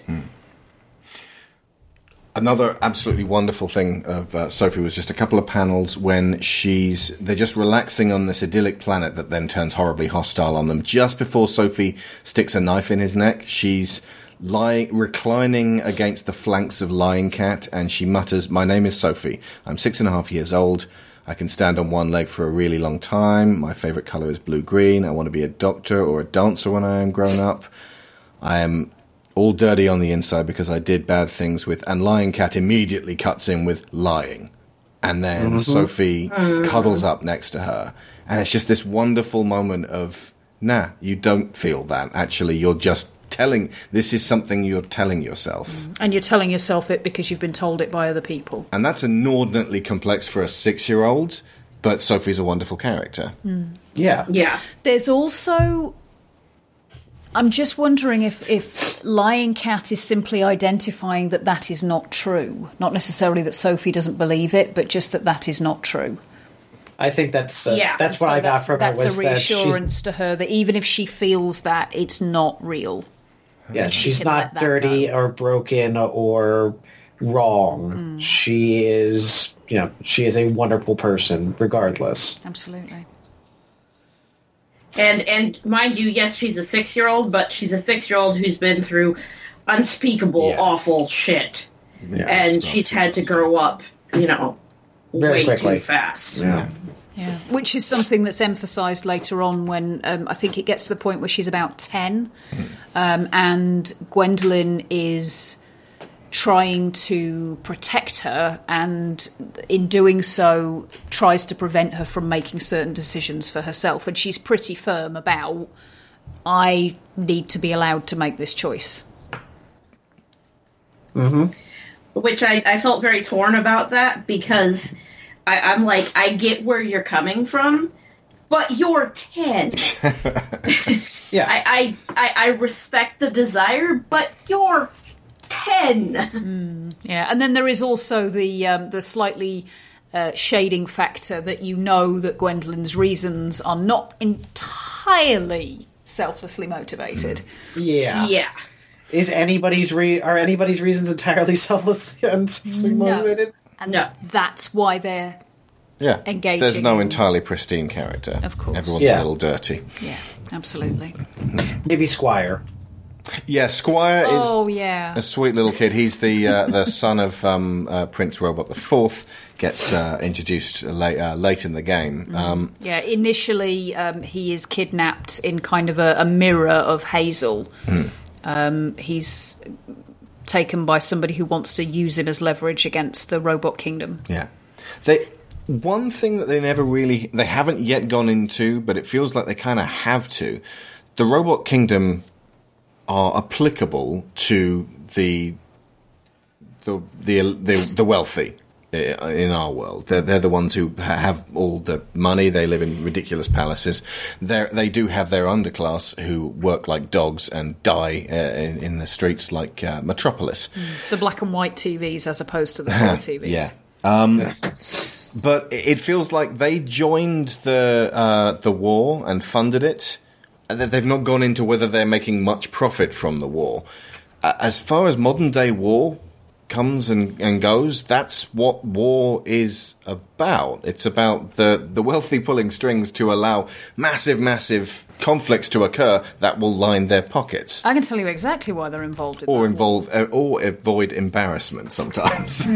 Side note, we recorded this several weeks ago, way before anybody started talking about war with Syria. But I can tell you exactly why they're involved in that war, and I'm just trying to think whether they ever actually state it outright. It is certainly strongly implied. Even so, it would have been my assumption, given their very divisive social structure, that they have this core of monarchy that have all the wealth, all the power, make all the decisions, and then this underclass that do all the grunt work and aren't allowed to change their stars, and that as long as your country is involved in a war and your people have something outside their own borders to focus their attention on, they're not starting any revolutions. Yeah. Mm-hmm. It'd be like, if a big political decision that you'd made is going really tits up, and you look like a complete incompetent boob every single day, and more information comes to light that this thing ain't going to work. You might start talking hypothetically about engaging in conflict with a major foreign power that you suddenly are going to start scapegoating for all the issues. All of them aside from the fact that the issues that they are actually culpable for, the ones which got you into power in the fucking first place. I don't know. That's applicable to all kinds of things, but yeah. The way that war works, and has for a long fucking time now, is that it's the poor who get sent to the front lines to die, and the rich who stand at the back lines counting the numbers. And they're going to have to really make more of a serious statement about it by the end than they have about religion and abortion. You know, how hate is stoked by those in power, cultivating conflict to maintain that power. This is what dystopia is made of. It's what we should have paid attention to. Well, this feeds into, going full circle, what you were saying about Clara's statement to Heist, You don't see the grace in defending this patch of land that's yours and was your family's, and that you basically draw all your history from. There is a world of fucking difference between somebody choosing to defend their own patch of land purely through their own choice because that's theirs and they don't want to give it up, and somebody being told you will go and fight for our country. You're going to go to this land and kill these people who are a threat to our way of life. Yeah, and it comes down to personal choice. Well, especially since, and I have a little bit of a hard time buying this. The fact that they said this war has spread to every inhabited planet in this galaxy. All of them are involved. I'm like, really? I think what's kind of suggested, some or at kind least of Star War. What I gathered, what I gathered of it is that the war between the original two planets got to the point where they realised they were going to destroy each other. Two planets, Moon and Planet. Moon and Planet. Okay, sorry, two astronomical bodies. That's no moon. That's a space station. So they both of their powers realised if they continued to fight on their own ground, they were going to destroy each other. And so they went off and started battles in various random places just to be fighting on territory that wasn't going to fuck up their own supply line and, poison their own water. And gradually, almost possibly accidentally, other factions start getting involved, and then so they go over to this planet and they have to battle there, and then they go over to this planet, and it's... How was this thought out? I can't even imagine this. Like, imagine, making, if, say England went to war with Russia, and they were like, right, well, we're going to fight in Italy, and we're going to fight in Australia, and we're going to fight in the Pyrenees, and we're going to fight in Gibraltar for strategic sheep purposes. And I can't even, we're already reaching the point where it's less about infantry and it's more about cyber war. Cyber war. Yeah, all of those 80s novels. That's not really a factor in this universe. It is extremely chaotic, and I think that, for me, makes it far less likely that the end resolution to this story is going to be it's a grand conspiracy theory. The two main parties in the war are actually working together simply to keep the entire galaxy at war with each other. We never get to see the Wreath High Command. We never get to see the Wing High Command. Do we? Yeah. We get to see the Prince, the robot. So that's about it. We saw King Robot once. We see the person who hires Prince Robot very briefly, or not hires him, but instructs him to go and kill Marco and the whole. In fact, they want the whole family destroyed, don't they? We do see the horned lady who wants Hazel brought back to her. I think she's the one who hires the will. You see her a bit more often, but you don't really see her interacting with any kind of political system or anything like that. It almost just seems like she's maybe a secretary of something. Well, it was meant. Marco mentioned that she is high up in the Horn High Command, and she had that secret meeting at one point. But we're talking about Gwendolyn here, right?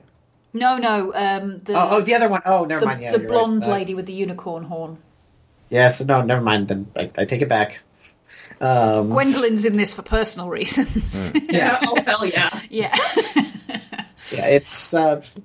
But yeah, it's the idea of fighting proxy wars, and I love kind of that Vaughan is addressing this because the proxy wars of the Cold War are still showing not amazing, but terrible results to this day. Maybe astonishing. Yeah. 30 years after the end of the Cold War, and we're still feeling the impact of these proxy wars in Southeast Asia, in South America, in the Middle East, that the Soviet Union and America fought with each other, with other people. America was permanently scarred because of Vietnam, and that was started in a small percentage of the reason was to be seen to be controlling the spread of communism near to China, and then it was maintained for 20 years because they couldn't be seen to be pulling out. But part of what I think needs to be looked at on a mass scale, and it's been looked at on a smaller scale after World War II, the leaps and bounds that took place in the field of psychology, simply because so many people who'd been affected by the war wanted to look at the human psyche and work out how one could equal the other. How people could do such terrible, horrendous things to each other. And the psychology field was advanced massively by Jewish psychiatrists who either directly or within their family had been affected by the Second World War and were like, how the fuck does this happen? I'll research this until I die. Just tell me why this happened. But I think that on a wider scale than that, you have so many countries in the world that look at the effects of the wars they get involved in terms of, okay, what long-term impact has this had on us economically? What long-term impact has it had on us politically? But they don't look at the effect that it has on the psyche of your nation and the generational impact that it has on your people, and the fact that they will think in certain ways for decades, if not centuries, because of what happens in that war, and therefore because of what people who survive that war will tell their children. Well, and specifically talking about that in terms of, like, we as a country, and America specifically saying that, have never reckoned with the psychological cost of the Civil War. Yeah, it's unpleasant to have to address the cost of war, and I think part of what's going on in Saga is Vaughan is laying that out, and Staples too, because I want to give credit to the artist who usually has a lot of impact on the plot, but is laying out this war has a cost beyond individuals and beyond lives. It affects nations and cultures and peoples in ways that cannot be changed and cannot be reversed. Absolutely. And in this, they demonstrate in multiple ways the idea that we are all connected, whether that be in a more abstract spiritual sense, whether it be in the political arena, or simply family. The way you have all of these, and I loved this, that they express the network of an extended family by virtue of, they start off with this little core nuclear family that's like this really intense couple that then becomes a three once they have their child, and then they add parents-in-law, and then they add cousins and siblings and ex-girlfriends friends of the families and friends of the family and mentors and mentors' ex-wives who turn up and save them because of this obscure connection that shouldn't mean anything anymore, but does. Father made my history and fought for what he thought would set us somehow free. He taught me what to say in school. I learned it off by heart, but now that's torn in two. And now I know what they're saying in the music of the parade. And we made our love on wasteland and through the barricades.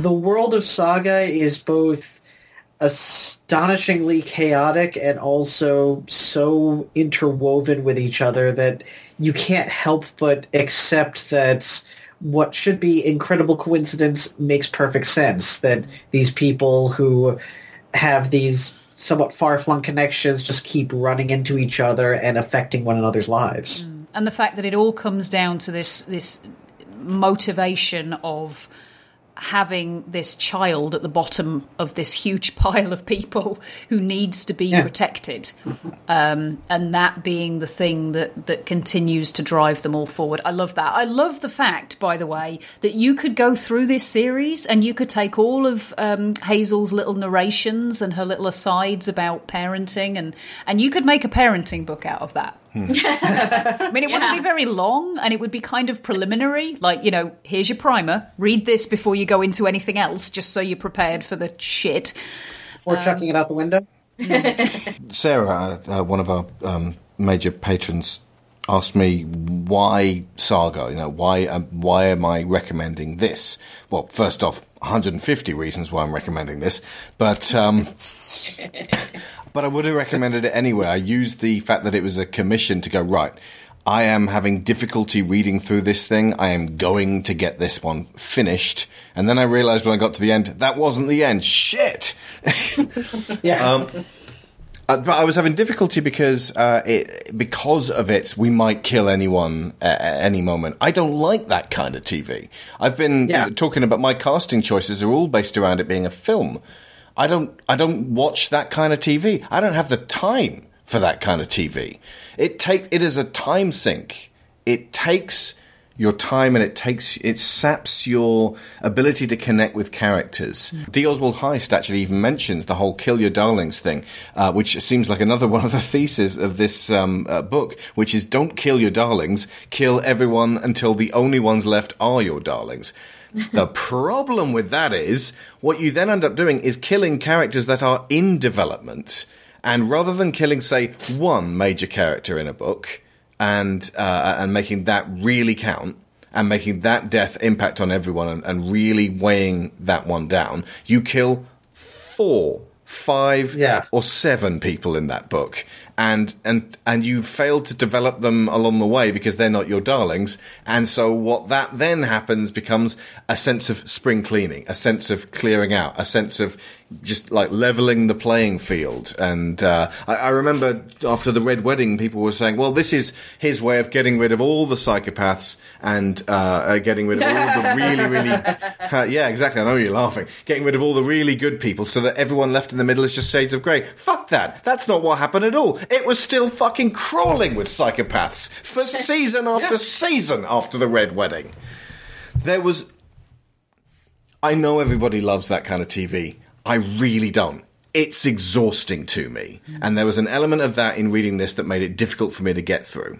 So I used this opportunity to read through. However, my main reason for recommending Saga is that there really aren't that many comics, or frankly, much of anything out there, apart from lengthy-ass TV shows, about being a parent. From birth onwards, because am I shitting? I feel like I'm shitting. From the moment she starts giving birth through to one presumes at the end, maybe Alana will die. Maybe Marco will die and it'll just be Hazel left, and it's horrific to even think of it. And it's frankly likely that at least one of them is going to die. Oh, yeah. And, but this is, while it's wild and crazy goings on, it also follows a weirdly allegorical, sort of applicable young couple who are now suddenly parents and weren't really prepared for it and are having to face all of this stuff. And people come just in and out of their lives, and it's like, well, the death is a metaphor for, like, this is getting a bit too much for me to handle, and then moving the hell on. And it feels like a very personal take on young parentage, and that's rare.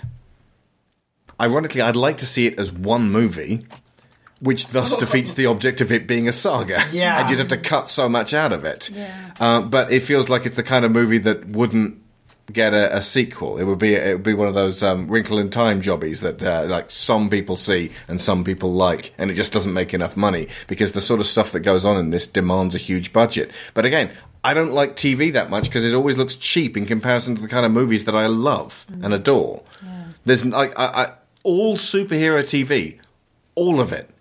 Stop recommending the CW Flash and Arrowverse to me, folks. Stop recommending it. But I do have time for movies. And it feels like this could be ideally 3 movies to take you from the beginning to the middle to the end. But it needs to be 3 movies that they're not going to cancel after the first one.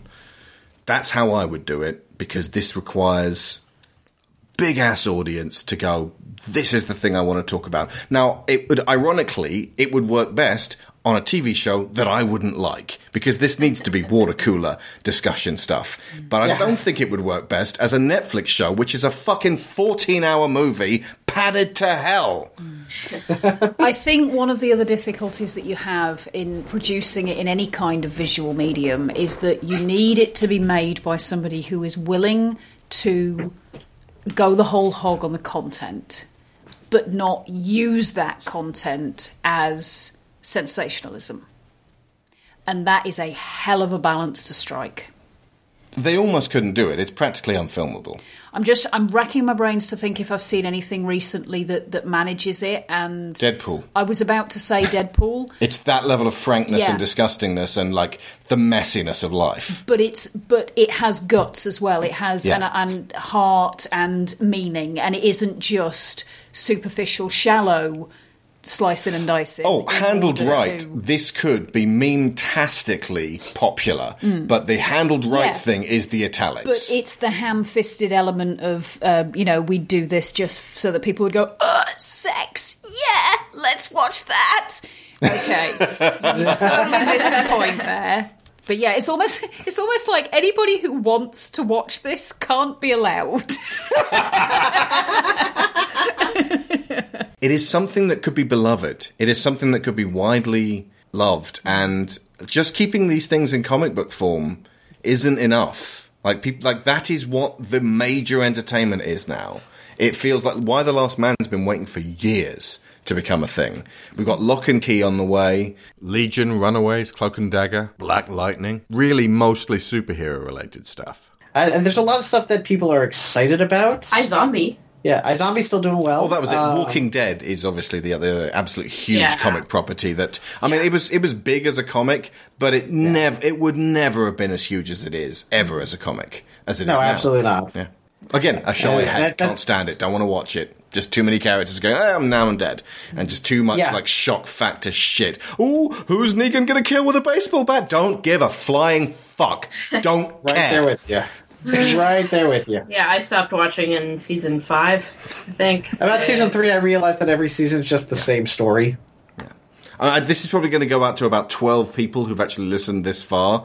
It's a pleading on my part to stop recommending TV to me. I don't have time, folks. I'm sorry. Yeah. We have the time in making our show to watch movies. That is what we love. Something happening here. Yeah. What it is ain't exactly clear. There's a man with a gun over there. Yeah, that's right. Telling me I got to beware. Each time we stop, children, what's that sound? Everybody look what's going down. Hey, yo, I don't think they heard you, Stevie. Kick it to him again, one more time. Each time we stop, children, what's that sound? Everybody look what's going down. That's right, boy. P.E. in full effect, boy, till the year 2000, yo. Come on, sing it. Sing it again, y'all. Come on. Hey. Hey. Goose, I'm quite taken with. I love him so much. He's so cute. Yeah, Goose is wonderful. I know he's supposed to have. I'm thinking he's supposed to have like a Scandinavian accent, but I read him as Scottish for some reason. So I guess he's like the How I Train Your Dragon Scottish Vikings, or How I Train Your Dragon. If you haven't read the comic at all, Goose, or I've always read it as Gus. It's Goose, though. It's got a little now, isn't it? Goose and an H. Is a little tiny baby seal with dungarees dungarees. on. They're waders for fishing. Yeah. And he hangs around on the rocky seashore and carries a giant poleaxe. And rides a walrus. Yeah, he's an adorable little character, and would maybe reach Rocket Raccoon levels of people loving him if he was in the show / movie. Yeah, and he's clearly an adult, but he's so cute and adorable because he's tiny and it's great. And he's also a farmer. Yeah. Yeah. He's and maybe that- the only pure character. I was Like just he's about the to only say. totally good guy. Yeah. And Yeah. I think that kind of his appearance is very deliberate in that, because it's like if you want to point out how horrible somebody is, it's like they club baby seals on the head. That's what Gus is. Anybody who would try to harm Gus is somebody who would club baby seals on the head, and they're horrible. But he is the character who has sort of the most untouched core of don't hurt people. Yeah. And the degree to which he is able to negotiate that purely is massive. He does it way better than Marco, but then of course his life is not as complicated as Marco's. Yeah. And I think he's actually older than Marco as well. He's had time to gain a certain amount of wisdom it's that kind of homespun wisdom that comes from living a very simple life, which he wants very much. Yeah. But also feels that he also feels a sort of sense of obligation to help people when he can. Yeah. The central theme, as I see it, is something we've kind of already touched on in the show, but I'm just going to sort of lay it bare. And I could be confounded that by the end of this saga, it will actually have a different take-home. But that it's there just below the surface. It's something that we feel when we're at our most calm, and it's something we feel when we're on certain substances, that lower borders and boundaries between us, that we are one family. And this is, hippie shit out the window. It doesn't matter what differences exist between us. Every organism is connected in some way, and the destructiveness, the impulses that we feel and the need to segregate is part of life that we have to overcome before realizing this. And that just seems to be that all that really matters about that saga is that it's a small family that grows and grows and shrinks and grows and is connected to countless individuals who all see this tiny child and think, I've got to protect this kid.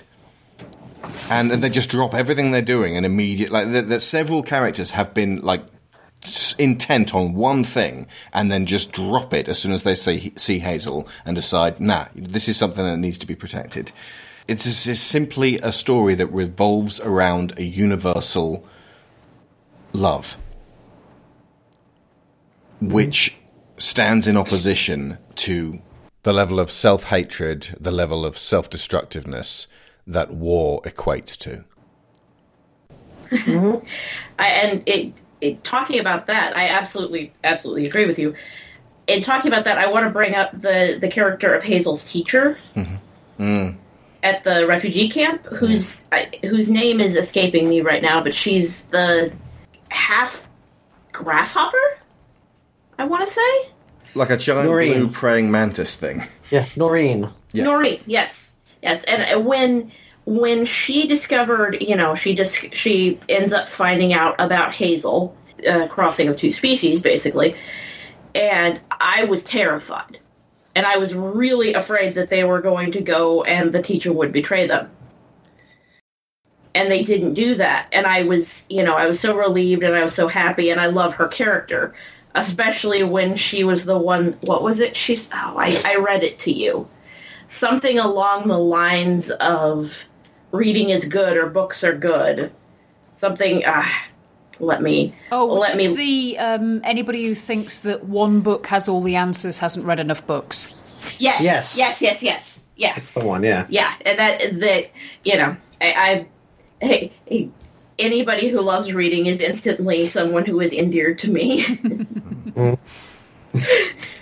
Actually, that's another reason why Alana immediately became appealing, because as of issue 3 or 4, she's clearly into reading. When she gets into Heist's hideout, her words are bookgasm.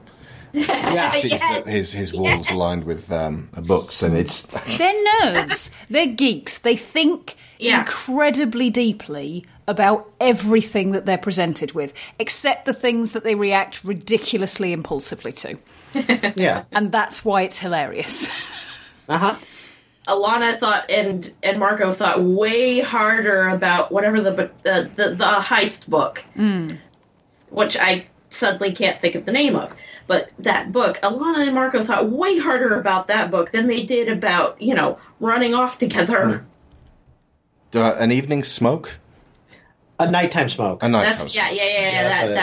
was it, yeah. Yeah. Don't they have a very blunt conversation about the particular sequence of events that actually results in Hazel being conceived? Yeah. Yeah, that was impulsive. Yeah.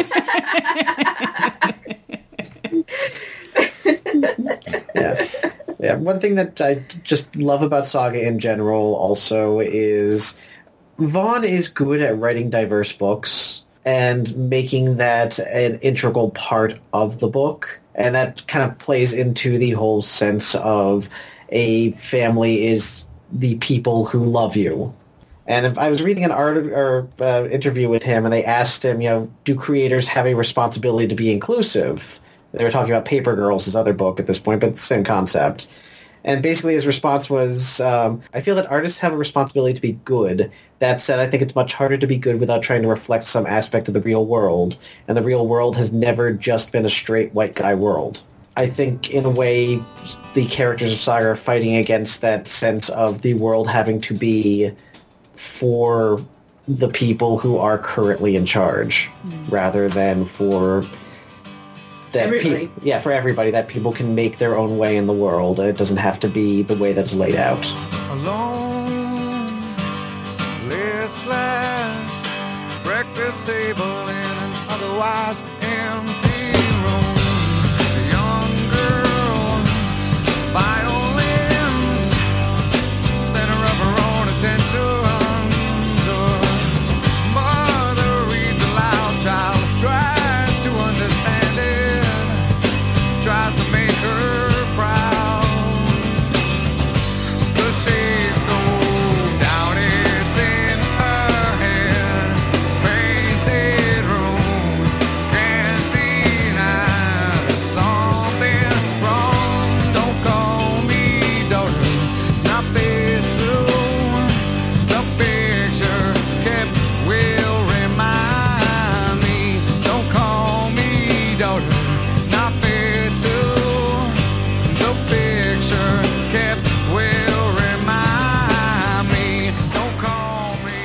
I think the final point is that in opposition to the unifying love is one of the reasons that the freelancers keep fucking up is vengeance.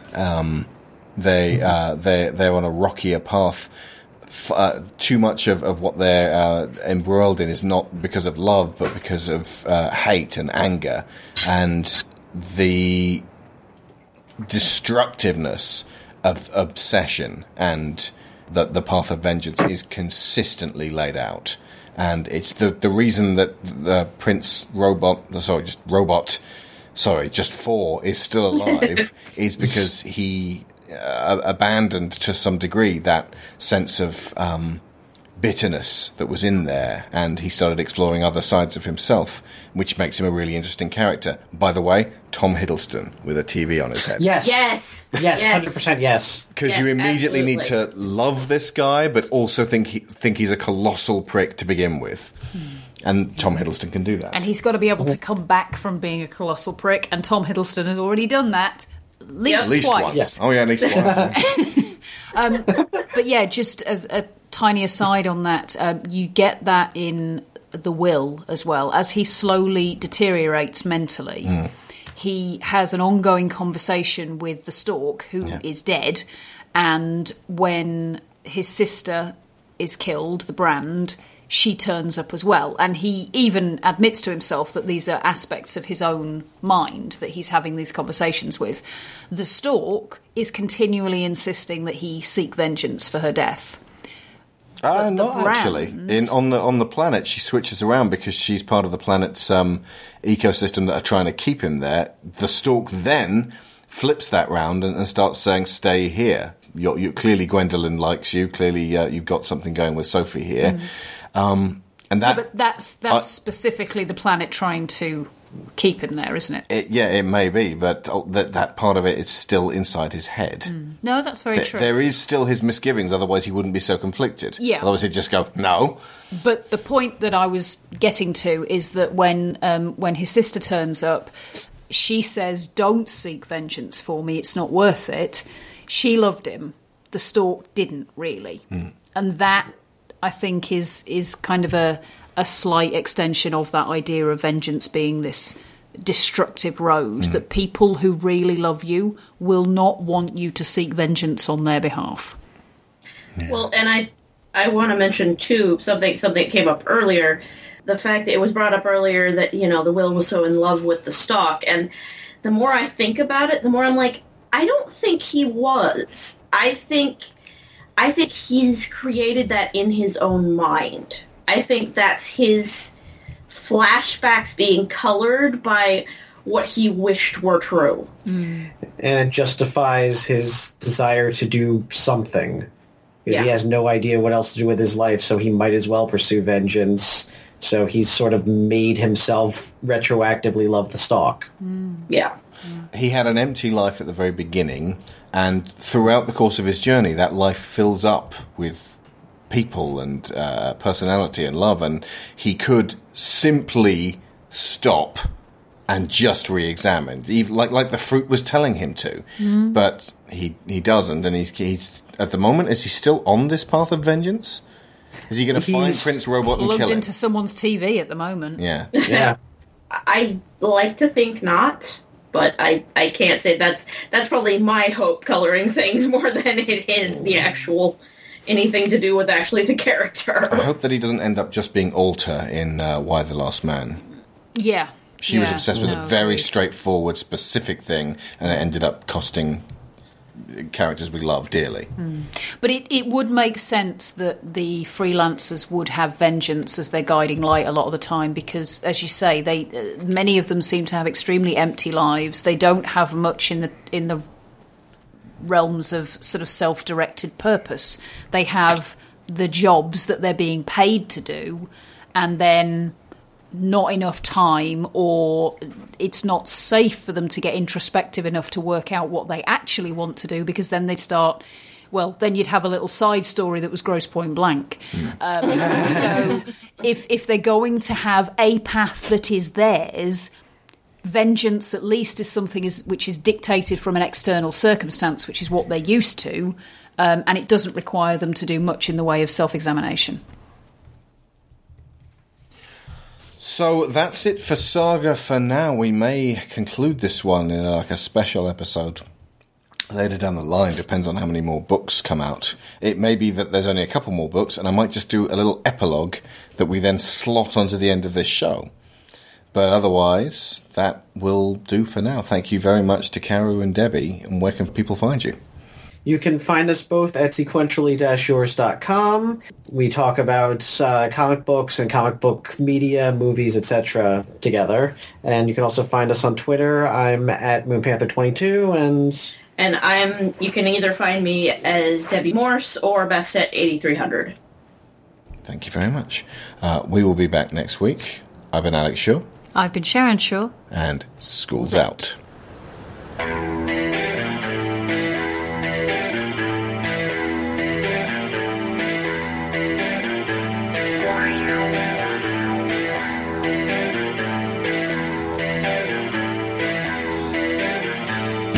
The production of School of Movies is funded by Patreon. The saga of our super special $15 sponsors continues, starring Joel Robinson, Abel Savard, Luke Hatfield, Nick Ord, Sarah Montgomery, Duran Barnett, Tom Painter, Finbar Nicol, Jameis Enright, Mark Luge, Dan Mayer, Joe Crow, Chris Finnick, Toby Jungius, Dave Hickman, Aaron Lecluse, David Garcia Abril, and introducing Lorraine Chisholm. And next week, it's a little independent picture you may have heard was coming out called Avengers Infinity War.